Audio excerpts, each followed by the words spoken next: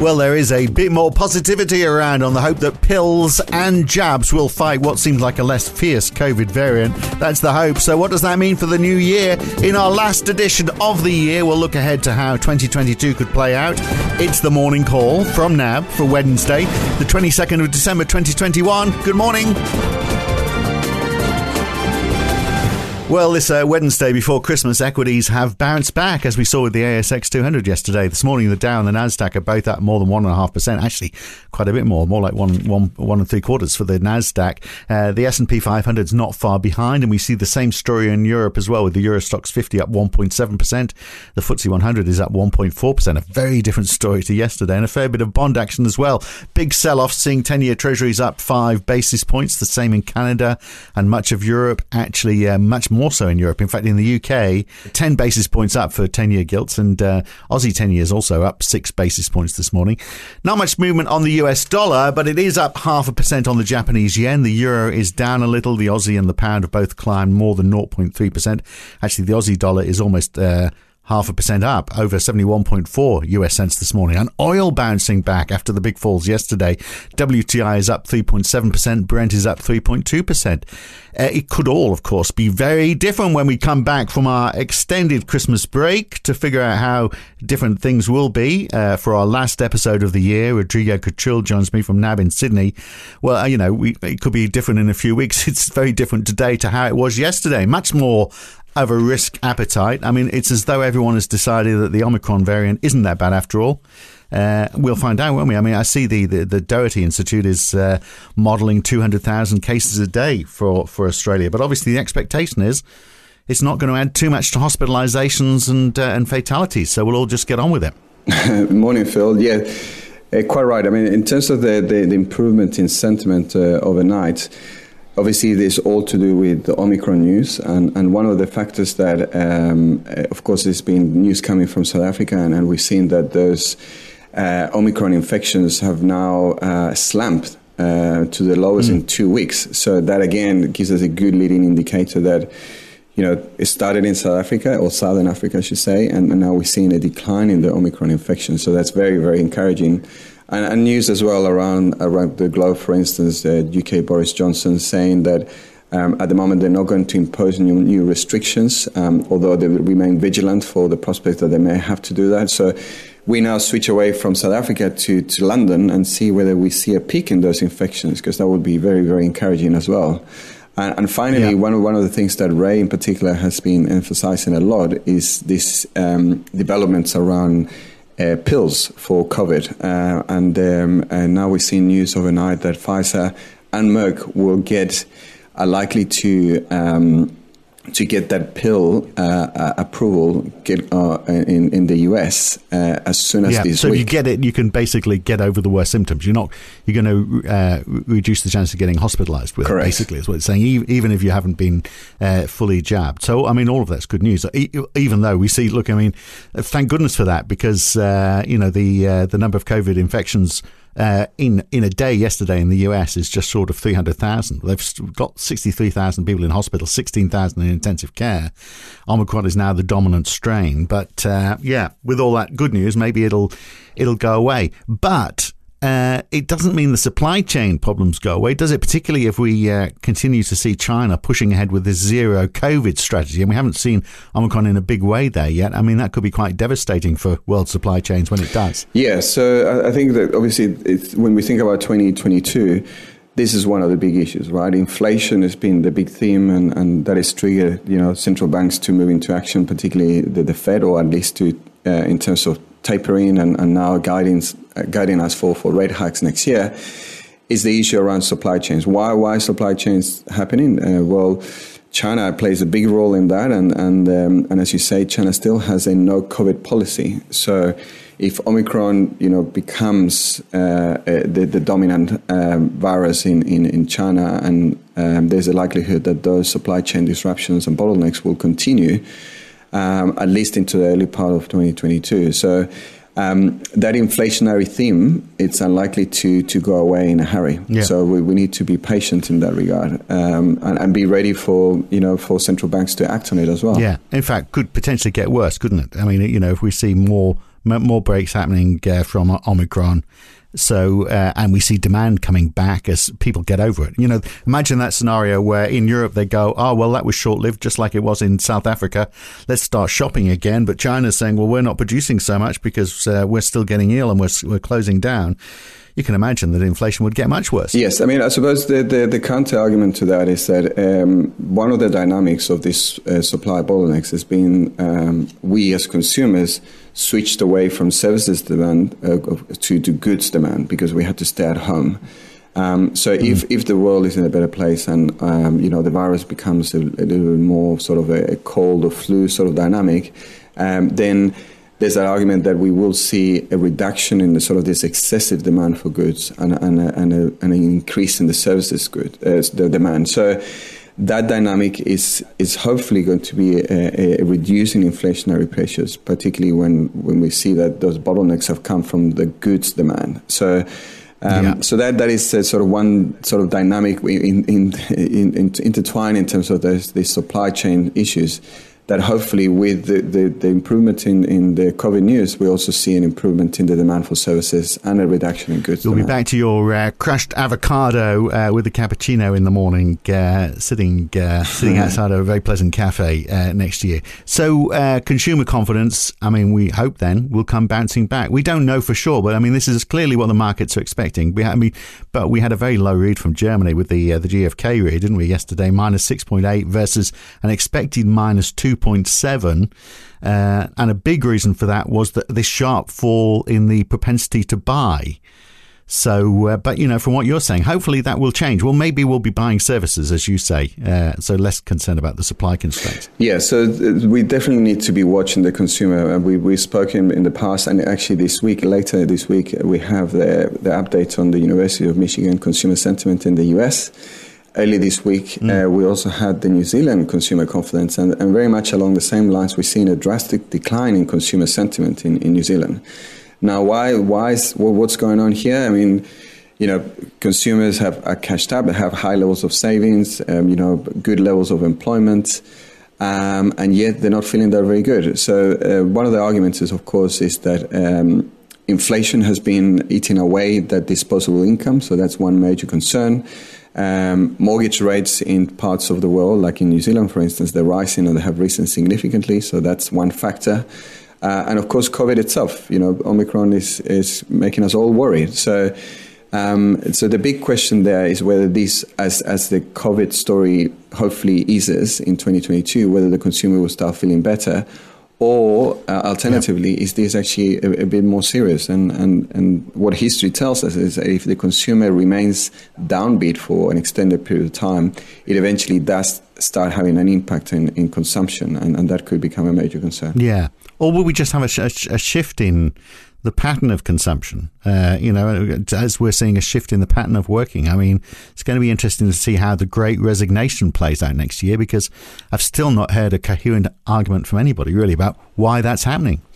Yes. So I suppose we're touching on sort of these themes that we're all thinking about 2022. So we've seen these structural changes that have come along with the pandemic, and one of them has been these high levels of savings. The other one has been the high level of people that have not yet come back to the labor market. In particular, the US is more pronounced than, for instance, in Australia. The improvements that we saw prior to the lockdowns in Melbourne and Victoria, in New South Wales as well, it was that the labor market was improving significantly in Australia. So there was no concern that we will have people not coming back to the labor market. But in the US, there's a huge amount of people that probably are retiring earlier. Now, if that is the case, then we need to remember that typically then you need to have levels of savings in order to afford retirement. So this big structural change of high levels of savings then may not reverse then, And if that's the case, then, we will see a huge level of demand for treasuries, which we've seen at the moment because, banks, for instance, have high levels of deposits. We're also seeing a big demand for retail buying of treasury bonds, for instance. So that dynamic in terms of COVID may not reverse. And if that's the case, then bond yields will be well supported over the course of this year and next year. So there's an important dynamic in terms of how it affects markets and how it affects even the productivity and potential output growth for the US, for instance. So those are important dynamics that will have an impact in terms of what the market is thinking and also what central banks may do as well. Well, yeah, on central banks and bonds, I mean, the Fed is sitting on, 8.8 trillion almost as its balance sheet. I mean, Tapas remarked earlier in the week that, when they attempted to wind it down in 2018 and 2019, when obviously the balance sheet was much, much less, that had a fairly profound negative impact on the economy. So, I mean, do banks just sit on those bond purchases? Could this be a bit of a ticking time bomb of 2022? And if they do try and bring them down, are we going to see what we happened in 2018 and 2019 happen all over again? Yeah, that's right. And then I suppose different banks have expressed different appetites, if you like, for this. But what we know is that as you take this money away, if you like, then there's a tightening of financial conditions, and the market needs to be buoyant enough in order to cope with it. Then the question is the market going to be able to do that? And this time the numbers are much bigger, so it will be important and will have an impact in terms of the ability for the Fed, for instance, to tighten, and also for the market to cope with it, given this high levels of valuations, if you like, that we've seen in the equity market. And before the pandemic, we were talking about US and China, the trade war. Now we're concerned about the slowdown in China. We've already talked about the impact perhaps on supply chains, but could China turn it around if we find that, a few months later we're over the worst of the pandemic and it starts to die away? Is China going to come back quickly? Because obviously we've found out, haven't we, if there is a slowdown in China, the authorities are very quick to step in, even to the point of, which we haven't really talked about this week, lowering the interest rates. Yeah, I mean, one of the things that we have learned over the past 15 years in particular is that China is very good at managing its economy. And when China says they're going to do something, and when China tells you that